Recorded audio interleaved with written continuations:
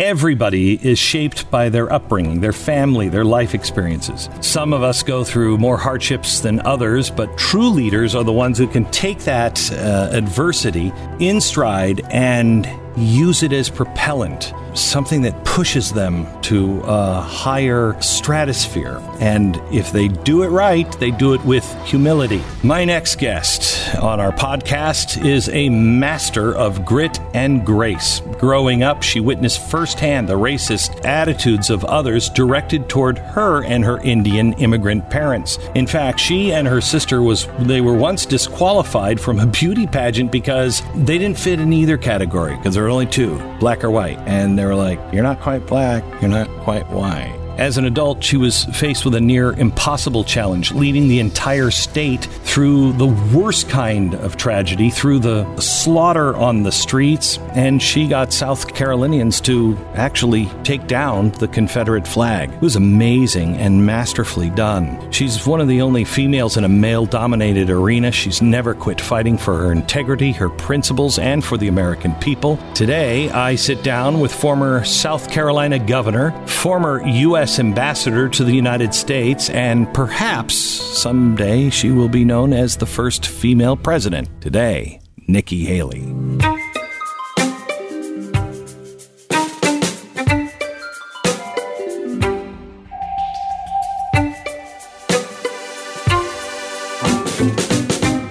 Nikki, how are you? I'm great. How are you? I'm so happy to have you here. I'm excited. I have read your books and listened to your radio show over the years. This is going to be a lot of fun. Yeah, I am a big fan, as you will find out as we go through. First of all, I don't usually read political books because it's like, there's a lot of stuff in there that we have to talk about that is really fascinating, that you had the guts to say it. But it doesn't feel gratuitous. It doesn't feel like you were trying to make money. You know what I mean? I didn't want it to be a political book. I really wanted it to be a personal book. And I really wanted it to be lessons learned, stories as governor, ambassador, as a woman, as a proud American. I just really wanted to tell my story. You know, you're a role model for so many girls and women. I mean, on my staff. It's amazing how many young women coming out to the book tour, getting the book. I love that because when I was growing up, I looked for someone like that. And so I hope that we continue to grow strong women. I mean, it's important. Okay. Let's just because I want to kind of take the arc of your book a bit. And you start in South Carolina, and the shooting of Walter Scott. It was a police shooting, and it was right on the heels, I believe, of Baltimore. And those were bad, ugly times with the police. And the police were wrong in this one. He was unarmed and running away. Yes. Right? And then, of course, everybody was, South Carolina, you got to be racist. You got South Carolina. No, I can't say this. South Carolinians supported your idea or your movement to take the Confederate flag out of the flag or off of the flagpoles, right, and lower that and get it out. How did you do that? I think whether it's the shooting with Walter Scott, this was the police shot this guy in the back as he was running. It was all over the televisions. And you're right, it was after Ferguson. There was a lot of racial division throughout the country, and the potential of it blowing up in South Carolina was very real. And, leadership can overcome those divisions if you show that you got it and that you're moving with it. And so that was one where I actually saw two vulnerable constituencies there. I saw the family of Walter Scott and not wanting this to happen to anyone else, but I also saw it to law enforcement and to all the good law enforcement officers that deserve to be protected. And so we were the first state in the country to pass body cameras for law enforcement because I wanted law enforcement to know we would make sure we had proof of the good guys and let the victims know we were going to make sure we had proof of the bad guys. I think body cameras are a win all around. And so we were able to do that without riots, without protests, anything. And then you fast forward a month and there was Charleston. And you had, what was just horrible, 12 people who went and did what so many South Carolinians do every Wednesday night. They went to Bible study. But on this night, someone else showed up. And he didn't look like them. He didn't act like them. He didn't sound like them. And they didn't throw him out. They didn't call the cops. They pulled up a chair and they prayed with him for an hour. And when they bowed their heads in that last prayer, he began to shoot. You're talking about the Mother Emanuel Church shooting. I'm talking about... And I went there right after the shooting. And I asked our audience to come, and we did a march. And it was funny. I didn't know it until I got home. MSNBC reported on it. They had we didn't announce it or anything else. We were just going to support. And MSNBC, the anchor said, "Oh my gosh, listen, where's it coming from?" Because we were all singing. And they said, "Look at this. This is amazing. This is wonderful." Now, they didn't know, but they certainly wouldn't have given any conservatives credit for being that way. But when I was there, I really was overwhelmed with, that's who South Carolinians are. Mm-hmm. It's not the stereotypic redneck kind of, it's not that. I mean, South Carolina fell to her knees when this happened. This is one of the oldest African-American churches. These 12 people were amazing people. They loved their church. They loved their family. They loved their community. And here is this guy that comes out with his manifesto holding the Confederate flag and had just hijacked everything that people thought of. And we don't have hateful people in South Carolina. There's always the small minority that's always going to be there. But, people saw it as service and sacrifice and heritage. But once he did that, there was no way to overcome it. And the national media came in droves. They wanted to define what happened. They wanted to make this about racism. They wanted to make it about gun control. They wanted to make it about death penalty. And I really pushed off the national media and said there will be a time and place where we talk about this, but it is not now. We're going to get through the funerals. We're going to respect them. And then we will have that conversation. And we had a really tough few weeks of debate, but we didn't have riots. We had vigils. We didn't have protests. We had hugs. And the people of South Carolina stepped up and showed the world what it looks like to show grace and strength in the eyes of tragedy. You had Jesse Jackson come into town, which is probably most governors' worst nightmare after a shooting. You're like, oh, good. And when does Reverend Al show up? But you write about how you listen to each other. And is it your Indian background? Yeah. So look, I grew up, we were the only Indian family in a small, rural, southern town. We weren't white enough to be white. We weren't black enough to be black. My father wore a turban. He still does to this day. My mother wore a sari. They didn't know who we were, what we were, or why we were there. And I remember my mom would tell me when I would come back from the playground after being bullied, she would say, your job is not to show them how you're different. Your job is to show them how you're similar.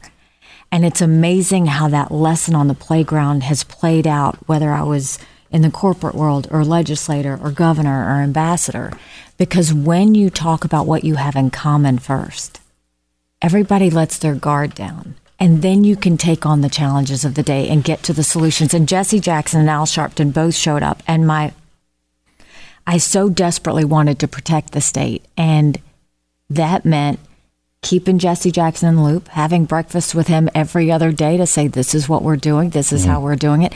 Al Sharpton, I talk about it in the book. I mean, I just yelled at him and said, you're not going to come into my state and do this.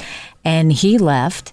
And so but it's making sure you're listening to everyone, but making sure you're leading so that everyone feels like you're doing something. And it was a tough time. It really was. The Connecticut governor called you and said, you're headed for real trouble. He had just gone through this. And he said, don't take it internally. Watch yourself. And you soon found yourself, the press calling, saying, are you sick? Are you on some new weight loss? Mm-hmm. You had lost 20 pounds. You had PTSD. Yeah, I'm very grateful for the governor calling, but he called literally the second day after the murders, and he said, I just want you to know that you're getting ready to go through something really tragic and hard, and take care of yourself. And I didn't know what he meant at the time. I mean, now, obviously, I know, but I knew too much about what happened in that room where the murders happened. I went to every single funeral. They were all open caskets. I watched family members falling over those bodies in despair. And I just internalized it. And it got to the point where I would do a press conference. I'd come back into the office and I would cry. I'd go home, I'd get in the bed and I would cry. And I just couldn't figure out what was happening. And I did. I lost 20 pounds. We had my chief of staff and her husband, who was my doctor, came over one night, and I just broke down, and he said, you have all the signs of PTSD. And that made me feel even worse. Because I wasn't one of the people in that room. I don't deserve this. I had this no is not right to feel that way. Right. But that's when I learned that PTSD isn't always direct trauma. It can be from the experiences of everything else. And so I got treatment and therapy, but it was a really tough time and a tough experience. And I mean, really, the only thing left was for me to hold on to my faith, because that's what got me through it. All right, back with more of Nikki Haley in just a second. First, let me tell you about Ashford University, our sponsor. Getting your master's degree can open up a whole new, better world of better opportunities, better jobs, more advancement. A master's degree can help you be a whole new you next year. And now is the best time to make it happen with the help from Ashford University. Ashford University's online master degree program, it comes without all the indoctrination. And you have the convenience and flexibility to learn at your own pace. You can study where you're most comfortable. You can learn the way you want to learn, and you can find your own balance between work, life, family, and school. A balance that works for you and enables you to succeed. Ashford University. Their 6-week-long courses allow you to take one course at a time and still be considered a full-time student. Enrollment is easy. The GRE, the GMAT, and other standardized test scores are not required for enrollment at Ashford University, and they are fully accredited by WASC. If I had a college education, I might know what that was, but Senior College and University Commission. Higher learning now is more accessible than ever before. New opportunities right around the corner for you. Now is the time to start earning your master's degree. Enroll right now by going to ashford.edu/Beck. That's ashford.edu/Beck. And start your master's degree today. ashford.edu/Beck.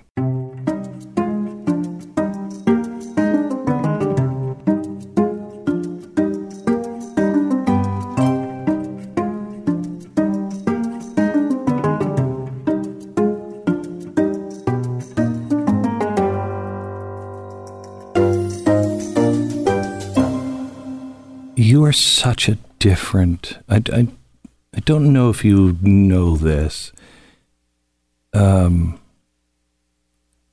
you are... You know who Jean Kirkpatrick is? Yes, I do. I love Super her. cool, yes. She's the only UN ambassador we've ever had, except you now, that I've went, oh, where's Jean? She was so great. Yeah. You're not this pantsuit politician. You're not an angry woman. You're ambitious, and yet it doesn't seem like it. I'm sure you get all of those, name calling. And I think it's because, and this may have been the PTSD, the cause of this, you seem to be very empathetic. You seem to be able to feel people. I was like that growing up. And I think it's because, there were some painful times growing up, being discriminated against or watching my dad go through tough times, things like that. You, one, have no patience for bullies because you remember when they did it to you. 2, you have sympathy for those that are made to feel different, because I myself knew what that felt like. And so I've always been very in tune with people's pain and very in tune with how to lift them up so that they can be stronger and not be victims of that pain. That's really rare in I think most politicians are just sociopaths. It's a tough club to be a part of, I will tell you. It is. But they are, they're ambitious. I'm not saying this in a, I know sociopath sounds bad, but it's hard to do what they do and be able to steam through it and push through it and just, you are, a witness or a testimony of that. Look at what happened to you. You internalize stuff, and man, if you're just even in the public eye, don't do that, because you'll just end up a ball of jello. Well, I think I never wanted to be a politician. I was an accountant and, grew up in my family's business and stumbled into politics simply by the fact that I was doing the business for my mom's company and was complaining about how hard it was to make $1 and how easy it was for government to take it. Yeah. And my mom said, don't complain about it, do something about it. And so I ran because I thought there were too many lawyers at the State House and they needed one really good accountant. And I think that I've never wanted to be a politician to be a politician. I've wanted to move the ball. I've wanted to make people better. And that every time I do something like that, it humbles me more. But I'll bet you 70% of those who are politicians actually felt the same way. But then they get in it and they get power and everything else, and they turn into, crazy people. I've got to tell you this story because when I won the State House in 2004, and I defeated the longest serving legislator in South Carolina in a primary. And so I had come in somewhat as people saw me as a rebel or an outsider. And I came in with a class that had done a lot of the same things. And over a couple of years, I watched my class members who had defeated establishment Republicans. I saw them start to change. And I remember, it was the power and it was the money and it was the prestige of it all. And, everybody calling you the honorable this and the honor. And it was just, you could see it. And I remember telling my husband, if you ever see that happen to me, tell me, because I'm scared I won't see it. Right. And that truly does happen. I've watched it happen to my friends. Thomas Massey tells me, we were going to see the State of the Union, and he said, hang on, I have to put my Gollum on. And I said, what? And it was his pen. And he said, I didn't even notice that, people were kind of clearing the way for me. And he said, one day I wasn't wearing my pen, and he was like, why is it such a hassle? And he realized, oh my gosh, it's the pen. And it was the draw. He calls it Gollum because he's like, my precious. He calls it my precious because of the Lord of the Rings. He said, it has that kind of power. And he said, only when I go through and I have to wear it for security. Otherwise, I take that thing off as soon as I can. And those things are dangerous because what happens is those that are in elected office forget that they're serving the people, not the other way around. Well, I want to get to this later. What's worse are those people who are not elected to office who have power in Washington. Very true. You were not for Trump in the beginning. In the beginning, I was not. You were Marco Rubio, and then you went to Ted Cruz. Your mom was... She was for President Trump the whole time, from the very first day. And she's an immigrant. Oh, and she loved how straightforward he was. She loved the fact that he wasn't going to let the United States get taken for granted. But more than that, she loved what he was going to do on illegal immigration. Because my parents came to this country because they wanted a better life for their kids. And they put in the time, put in the price, and came here legally. They are offended by those who come here illegally.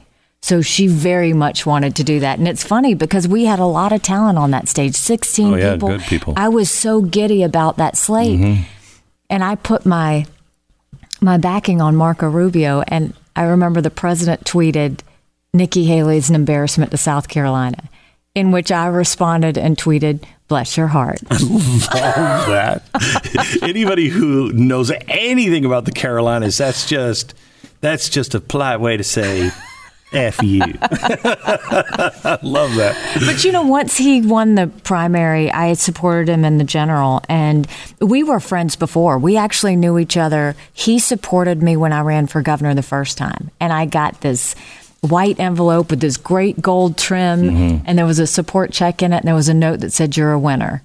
And we were in touch the entire time. But he would fax you stories about you. Oh, yes. Yeah. He would, and say, keep up the great work. So we were acquaintances.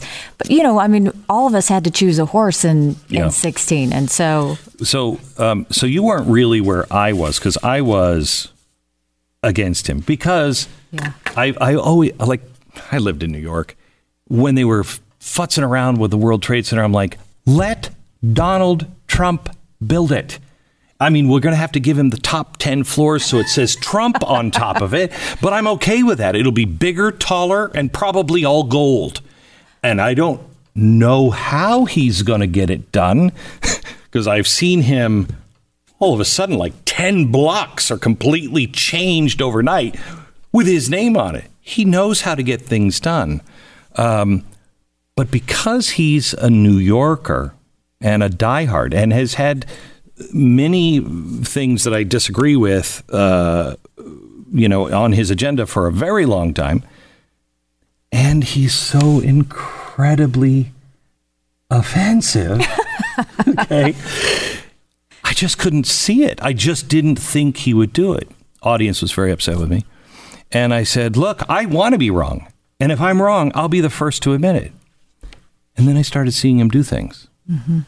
And he's done some things like trade and everything I don't agree with, but okay, look what he's done.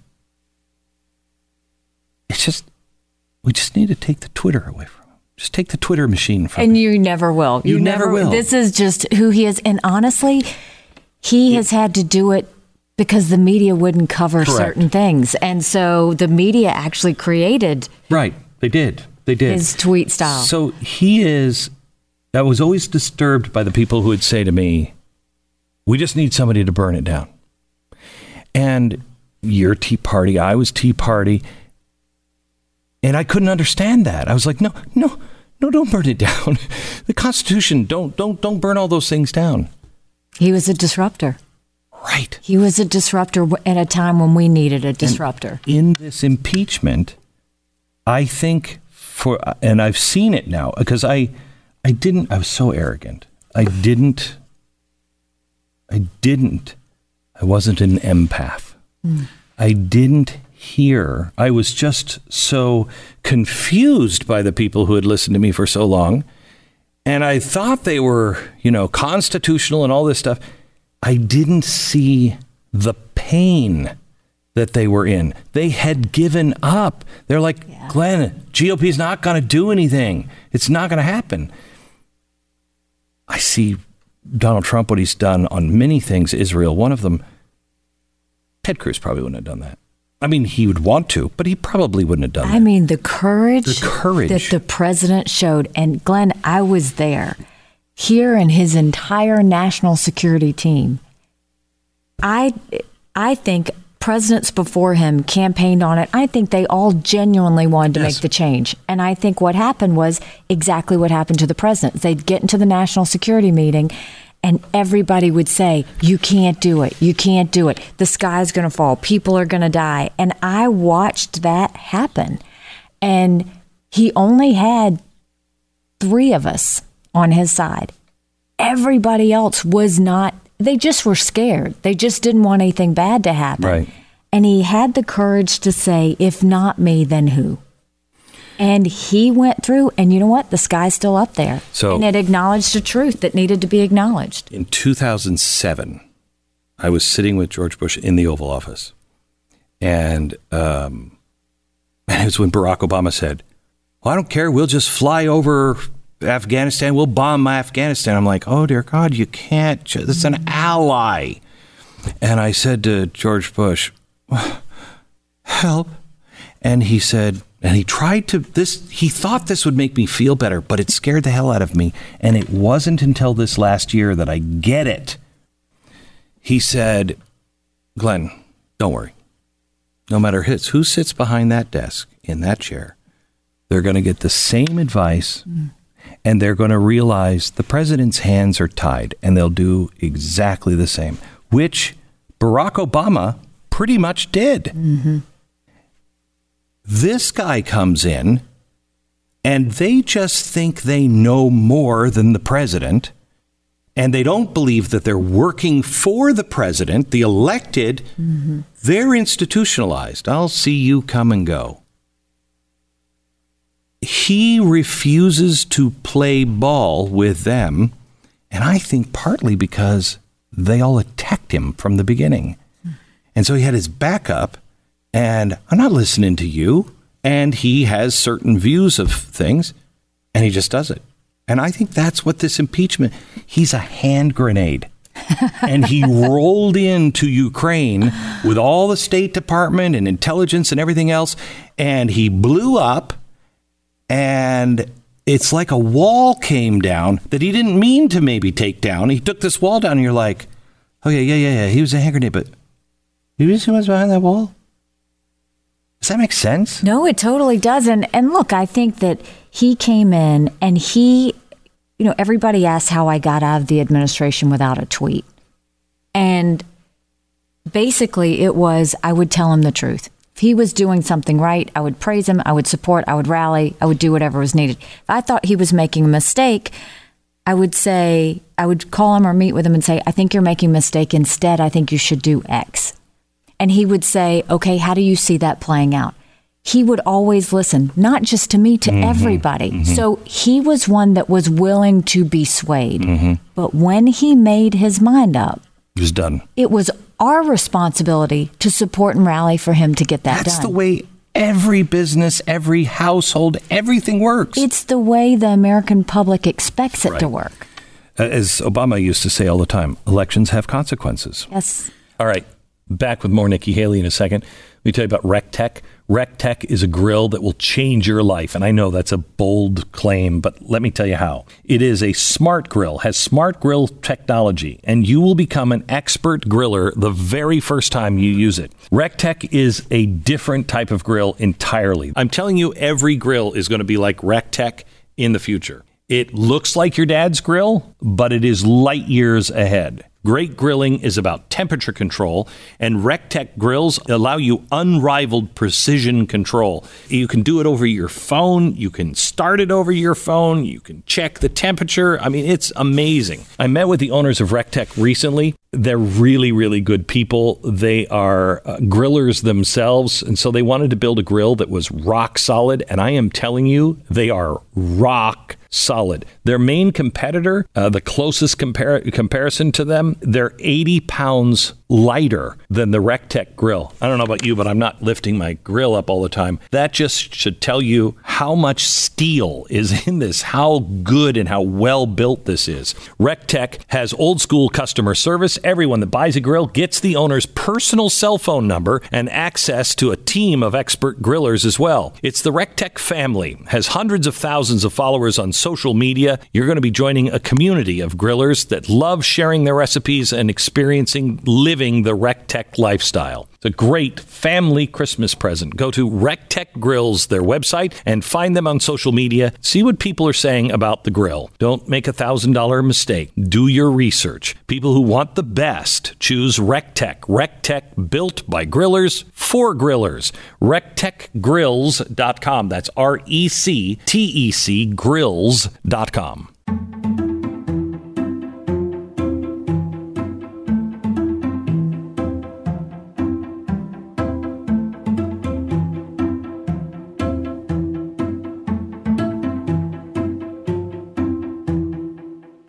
You were asked to be Secretary of State. I was asked to be in the running for Secretary of State. I wasn't like formally offered the position. I was asked to come to New York and talk about it. And you went and you said, not me. I'm not your person. Yeah. Why? Because I think that you have to know when and how to be successful. And we had too much going on in the world. And it would have been... The United Nations is just the same, except it's the big people's table, but they don't do anything. I just didn't think he needed someone with that much of a learning curve going in being Secretary of State. And I think it's important for people to know their boundaries. I'm not afraid to push through the fear and do things that are new and try something new. That was too big of a step, and he deserved better. And I think that I thought that the American people deserved better. So when he first picked Rex Tillerson, everybody, of course, was like, it's because of big oil. And shut up. Who else has the experience of running a company the size of Exxon? And he's already negotiated massive deals. We were very excited. I mean, I thought, especially because he had dealt with leaders of other countries. He, the business side, I love to see business people go into government. I always think that's the way to go because they get rid of the red tape. They understand that it's all about getting things done. And so we were all very excited about Rex. I thought that was a brilliant pick. Turns out not so much. They just disagreed on everything, literally on everything. And so it would put me in the middle of that situation. And I agreed with the president on almost everything. So, when you look at, and I think the president was frustrated because so much of what he was trying to do, Rex would slow walk, stall, or just not do it. It's the reason why he asked me to go to Vienna to see the IAEA that was looking over the nuclear production of Iran and doing all of the inspections, was because he said Rex wasn't doing anything. And so it was constantly issue after issue where that would happen. He actually came to you and you two talked, and Rex was, we're protecting people and we don't stand in the way. And in some ways, look, if you really think, I don't believe we just take orders from the president. If you really believe somebody's going to be dangerous, you then have to make the choice. Do I stay in to advise, knowing that I might always not get my way, but I advise?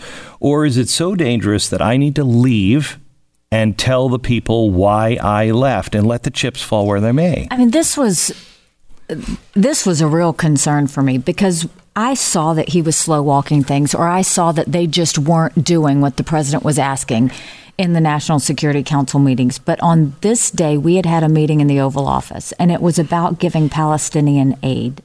And I wanted to pull the aid because they were anti-American. This agency wasn't willing to reform. It was a waste of taxpayer dollars. The president agreed with me. Kelly brought in Rex. Rex countered it. And so he said, y'all go out and figure this out. So me and Rex and Kelly were sitting there and we were talking for about an hour. And I basically was saying, this is what the president wants. And that's when they came in and they said, look, we're not undermining the president. We're trying to save the country. And if we don't do what we're doing by stalling or changing what he wants, people will die. Now, this would be different if they thought he was unfit. This would be different if they thought that he wasn't stable. That's not what their issues were. This is the fact that they didn't agree with getting out of the Iran deal. They didn't agree of getting out of the Paris Climate Agreement. They didn't agree with moving the embassy from Tel Aviv to Jerusalem. It's not theirs to agree with. These were policy issues. So if you don't agree on policy, do what I did and go tell the president, but they had every opportunity in National Security Council meetings, or quit. Right. And so that was... the bottom line was they just thought they knew better than the president. And the reason this touched a nerve with me is I ran for governor. I know how hard it is to get elected. I know when you make promises to the people that elected you, you want to carry it out. I was offended that they were looking in the mirror every day thinking that they could be president. I think both of those guys are patriots. I will first say, I think they went in, they loved their country, they wanted to serve their country, but they were just wrong. They were just wrong to go against the president like that. It's fine to believe that. It's fine to disagree. It's totally American to disagree. But once the president has made the decision, your job is to execute what the president. I mean, the president is the commander in chief. Right. And you can't run Rex Tillerson should know that. You can't run Exxon if all of the executives around you are trying to save Exxon or go a different direction. You just can't do it. It won't work. So how alone is he? I mean, I think he's got good people around him. I think that he just needs to be told the truth. And in the book, I talk about my relationship with him and how he was just so willing to listen. And he needs people to do for him what I did, but also what I expected my cabinet to do for me when I was governor, which was be creative, serve the people, and if you see me taking a wrong path, say something. And, the president's not rigid. He's not closed-minded. He will listen to anyone that has any issues. I don't know the scenario now that I am gone, and certainly there have been a couple of other changes. But, I encourage all those people in his circle to just keep protecting him and moving forward on his policy issues and keep speaking up on what they see. I will tell you, I've never said this before. I've never told this story, but about 8 months ago, the president called me, and I was getting ready to do a TV show, and my assistant came in and said, "Glenn, the president is on the phone for you." And I said, "The president of what?" And they said, "The United States." And I said, "What?" I didn't know what to do. And I was like, "Tell him I'm doing a show. I got to be live here in a second. I'll call him back." I call him back, and he says, "Hey, I just want to thank you for pointing out, this and this." And I started to say, I don't know if you know this, but before you were elected, and he went, "Oh, I'm very well aware." And I said, no, not that part. I know you're aware of that. But what I said was, I will support your policies if I think they're right. And I will point out policies if I think they're wrong. And he said, "I think that's great." And I said, and I have to tell you, I think you're great on this and this and this. And he said, "And what is it you disagree with?" He spent 25 minutes. We still didn't agree at the end, but he spent 25 minutes on the phone with me, all of it in disagreement. Yep. And he listened. Didn't mean he changed anything, but the man is not who people think that he is. He's not. I had a great working professional relationship with him, and I think that anybody that works for him can't say that he wasn't listening and he wasn't, that there wasn't an ability to change his mind on things. When you first dealt with the resolution against Israel at the UN, you were pretty clear, and it started this roll down the hill. And you write in the book that you reached out to Samantha Power. Mm-hmm. I don't know how much you know about Samantha Power, but she was discovered by Soros, and she's got a very anti-Israel kind of stance.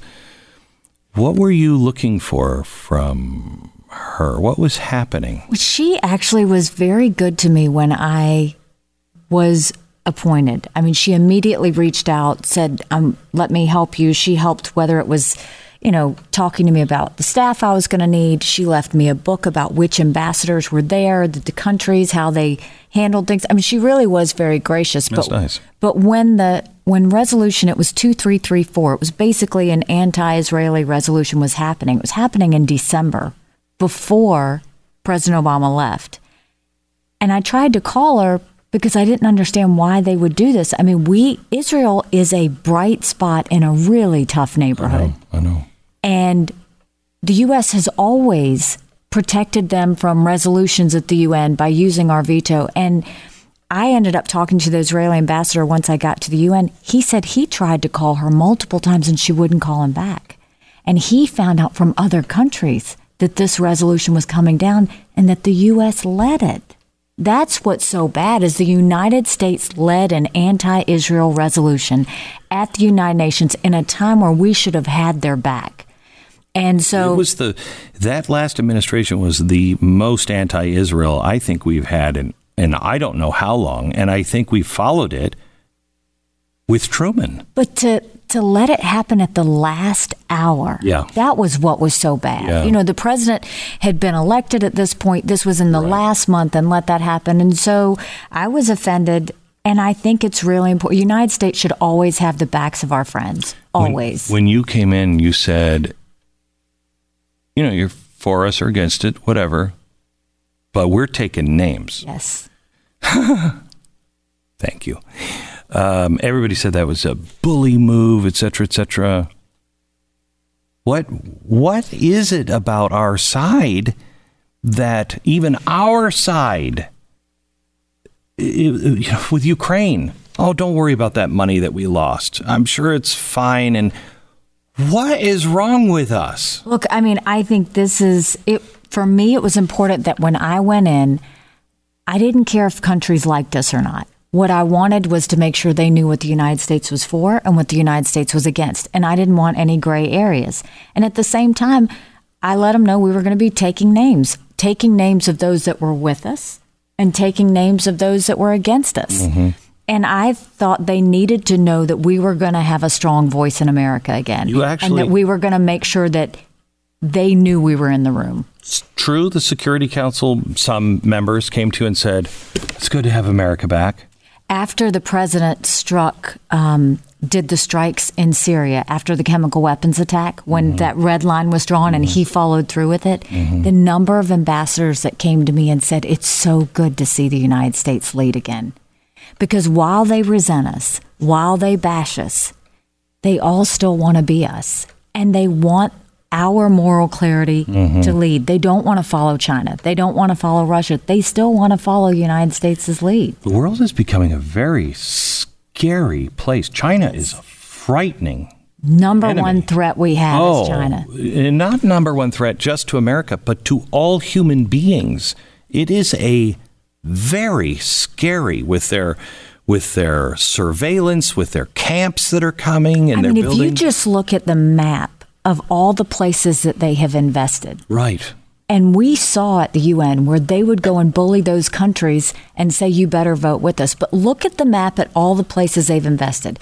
Look at how they're running up the debt. Now look at the map and imagine China saying, I want your port. I want to put a military installation. Then you looking at that map, it will send a chill up your spine. Look at the map of the United States and see what they've done. But recently, what's really important, President Xi started a committee. And this committee, he chairs it. And it says any business that, any company that does business in China now has to cooperate with the Chinese military. So think about our tech companies. Think about the data they have on all of us and how the Chinese military now have access to it. That matters. That matters. Big time. Big time. Let me switch to Russia for a second. They will never be our friend. They will never be our friend, and they can never be trusted. What, you mean the people who throw journalists out windows? They're not trustworthy? Donald Trump is being made to look like a Russian asset. They call him that. Yep. Except the last administration had a reset button. And even George Bush said, I looked into Putin's eyes and he was great. I mean, this guy, he might say nice things. And I think it's because they say nice things about him. So he'll say nice things about them. But if you look at his policies, I think he's the most devastating on Russia since Reagan.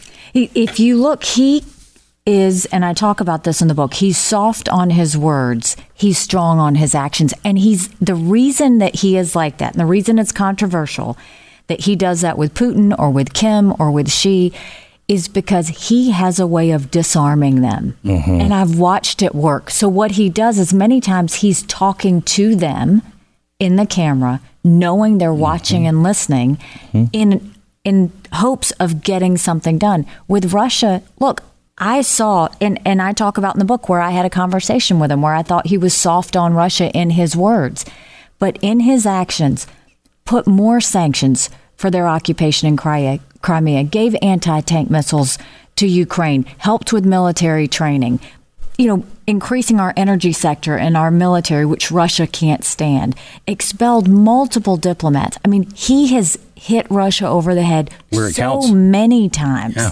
Okay, more with Nikki Haley in just a second. First, let me tell you about our sponsor. The holiday shopping season is here, and this year, your gift can start next year's good habit with Quip. Quip is something that is sure to put a smile on everybody's mouth. Because, see, it's a dental care product, and so it's clever like that. Quip is the perfect, thoughtful, and practical gift, especially if you're in my household with a 14-year-old boy who doesn't like to brush his teeth. I'm not calling anyone out there, Rafe, but I'm just saying. It's an electric toothbrush. It makes your habits really simple because it buzzes in your hand, and you know exactly when you should stop brushing this way. Maybe brush this side, too. Again, Rafe, I'm not calling anyone out. I'm just saying. Quip, the electric toothbrush, has sensitive sonic vibrations and a timer with 30-second pulses to guide your routine. It has Quip floss dispenser with pre-marked strings, so you always use the right amount. Plus, Quip delivers brush heads, floss, and toothpaste refills every 3 months. So, join the 3 million happy customers and check everyone off your gift list right now with Quip. Just go to getquip.com/Beck. That's getquip.com/Beck to save on your gift sets and to get your first refill free with the refill plan. That's your first refill free at getquip.com/Beck. Getquip.com/Beck.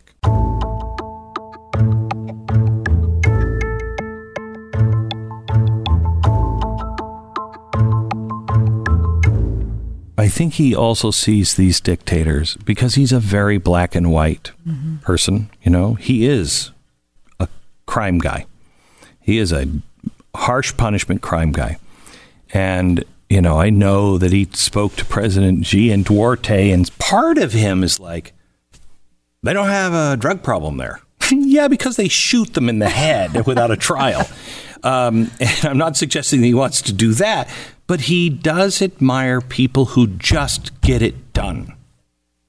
And he can speak their language in a way. He can, You're going to see with the trade deal with China, you're going to see that he's going to get the trade deal done. And the reason he's going to get it done is because President Xi has to do this for his constituency. Right. President Trump has to do it for his constituency. But more than that, they both like each other. And because they both like each other, there is a political will to get it Correct. done. So it's kind of the Gorbachev-Reagan thing. He does this game, but it's all in the name of getting things done. I've watched it happen multiple times. When you look at China, I can't figure out how. I mean, tell me how Hong Kong plays into this. I know we have this new Senate resolution that he was supposed to sign, or maybe did sign. The House passed it and the Senate passed Right. it. Hugely important to having the backs of the people of Hong Kong. Right. I mean, we have to be on their side. We have to be on their side because if Hong Kong falls, Taiwan is next. Yeah, oh yeah. And this is all part of China's grand plan. So- and the one thing they hate more than anything else is being called out. And this calls them out and says that we will monitor the actions China has with Hong Kong. So how do we do that and do a deal with China?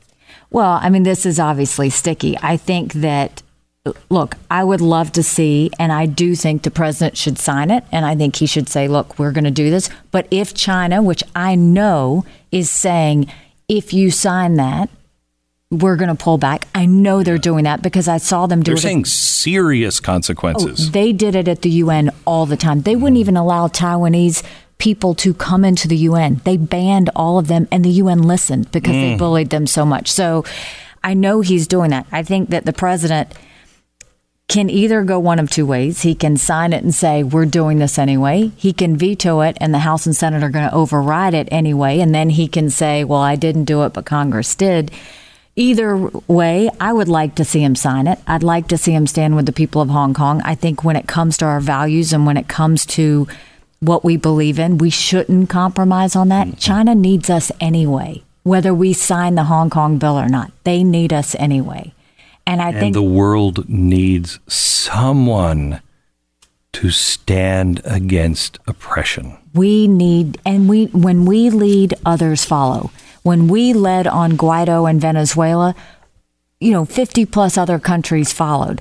When we lead on on defending the people of Hong Kong and having their backs and using the power of their voice, others will listen. I mean, think about what's happening. You've got over 1 million Uyghurs or Muslims in re-education camps in China, making them change their name, change their religion, change their way of thinking. If any other country in the world were doing this, everybody would be up in arms. But because it's China, no one's talking about it. That's what China has been doing around the world, is they bully everybody into not calling them out. But if we continue to fall in line with that, then they will continue to oppress people around the world. Did the president do the occupied territories thing, which I totally agree with? Did he kind of do that partly because State Department? Are you talking about for Israel? Yeah. Guess what? I'm doing it. I think you have to look at the history of it, which I haven't had this conversation with him. I think it was the right thing. Basically, he went back. He basically said that settlements were not illegal in the eyes of the United States. If you go back after the 1967 war, we know where the lines were. It was President Carter that initially made them illegal. President Reagan reversed that. Then President Obama did it again and made it illegal. So I think President Trump again acknowledged a truth, which is you have to accept that the 1967 war happened. These settlements are not. So that didn't have any, there was no joy in the president poking the State Department in the eye? I think that the State Department didn't want him to do all of the foreign policy things he's done. So he's poked them in the eye many times. Okay. So whether it's, the Iran deal, whether it's Paris climate, all of these issues that he's done, moving the embassy, and now this, they're used to it by now. They don't like it. They push back. He does it anyway. I'm not going to ask you the question that everybody asks you because you're not going to tell me. And it's a waste of energy. It's a waste of energy. It's a waste of energy. It just is. You were an early Tea Party person. Yes. I was an early Tea Party person. People are tired. This impeachment, I've never seen anything so dishonest as this. I've never seen, the media keeps saying, if this was in a court, the jury, this would be open and shut. Well, if this was in a court of law, the president would have a right to call people to his defense as well. You have to look at evidence. You have to look at facts. Right. Now, I'll be the first to say, do I think it's a good idea for the president to call foreign countries and ask them to investigate Americans? No, I don't think that's a good idea. Hang on. Isn't it the job of the president? Now, you could say he benefits from this with Joe Biden, whatever, but he was talking about this in 2017. Rudy Giuliani's on the record talking about it.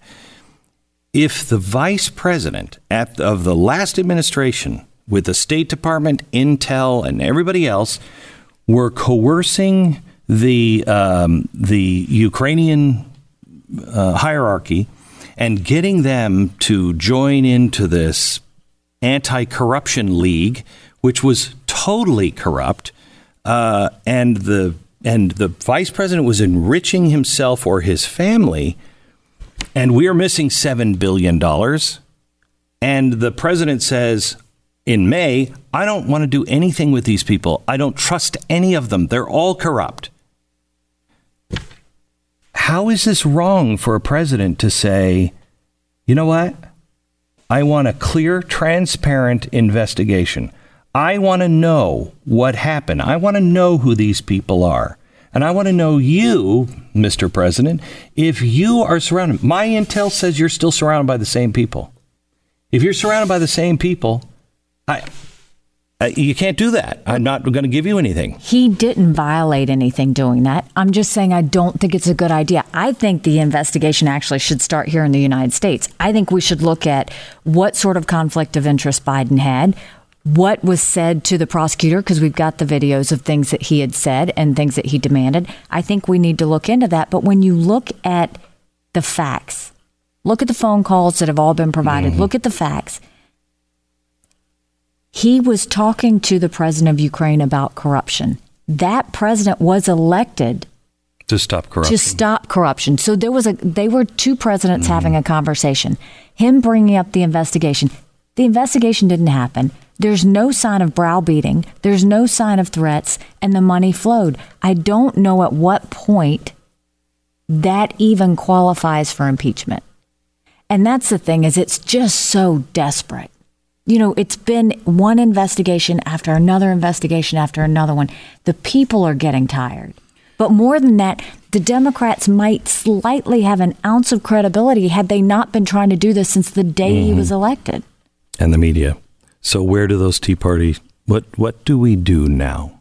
I do think I actually want them to go back, and I want to look at the FISA warrant. No. What do we do? The people. The people have to have something to do, because they're getting very frustrated again. Because especially they're seeing this with the media, and it's not telling the truth. It's not fair. It's just not fair. And the one thing about Americans on all sides, they're fair. And when it's so clear this is not fair, it's a witch hunt, they're going to get more and more frustrated. And they should use the power of their voices and say that. I mean, they have got to use the power of their voice to say, this is wrong. This is not what we asked for. And this is what's so offensive to me. We are less than a year away from an election. I know. Let the American people decide. At what point, I just have such, I have problems with that. I mean, who was it that was in the Democratic Party who said it's too dangerous to let the people That's terrible. decide? That's awful. It's terrible to say that. And so, I mean, I think that the American people need to get loud.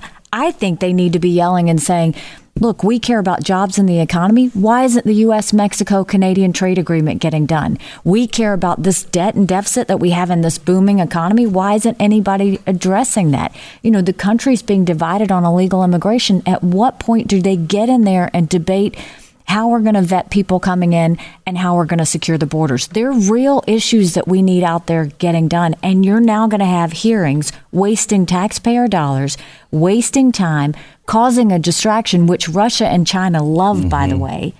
And you're going to continue to do this and not get anything done. I mean, at some point, American citizens should be frustrated that their time and money is being wasted like this, when they should have a vote on this in November anyway.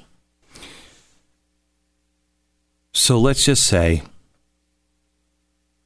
2023 is going to become busy for you for some unknown reason.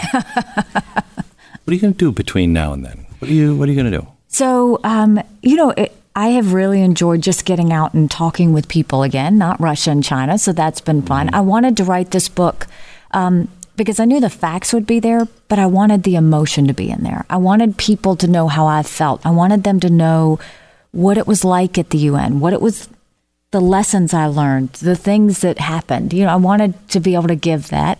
I started a policy group called Stand for America, and it's because my daughter is a senior in college. My son's a senior in high school. They don't get their news from television or newspapers.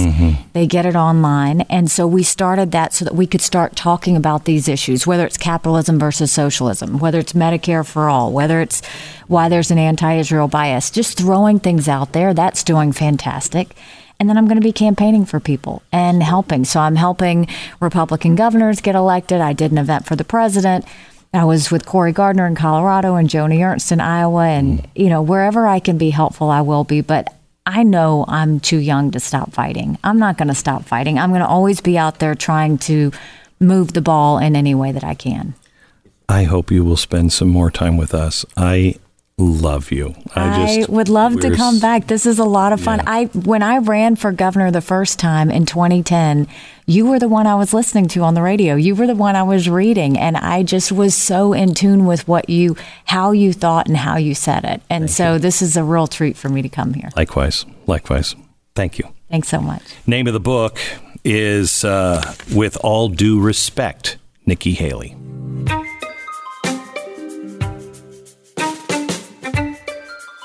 Just a reminder, I'd love you to rate and subscribe to the podcast and pass this on to a friend so it can be discovered by other people.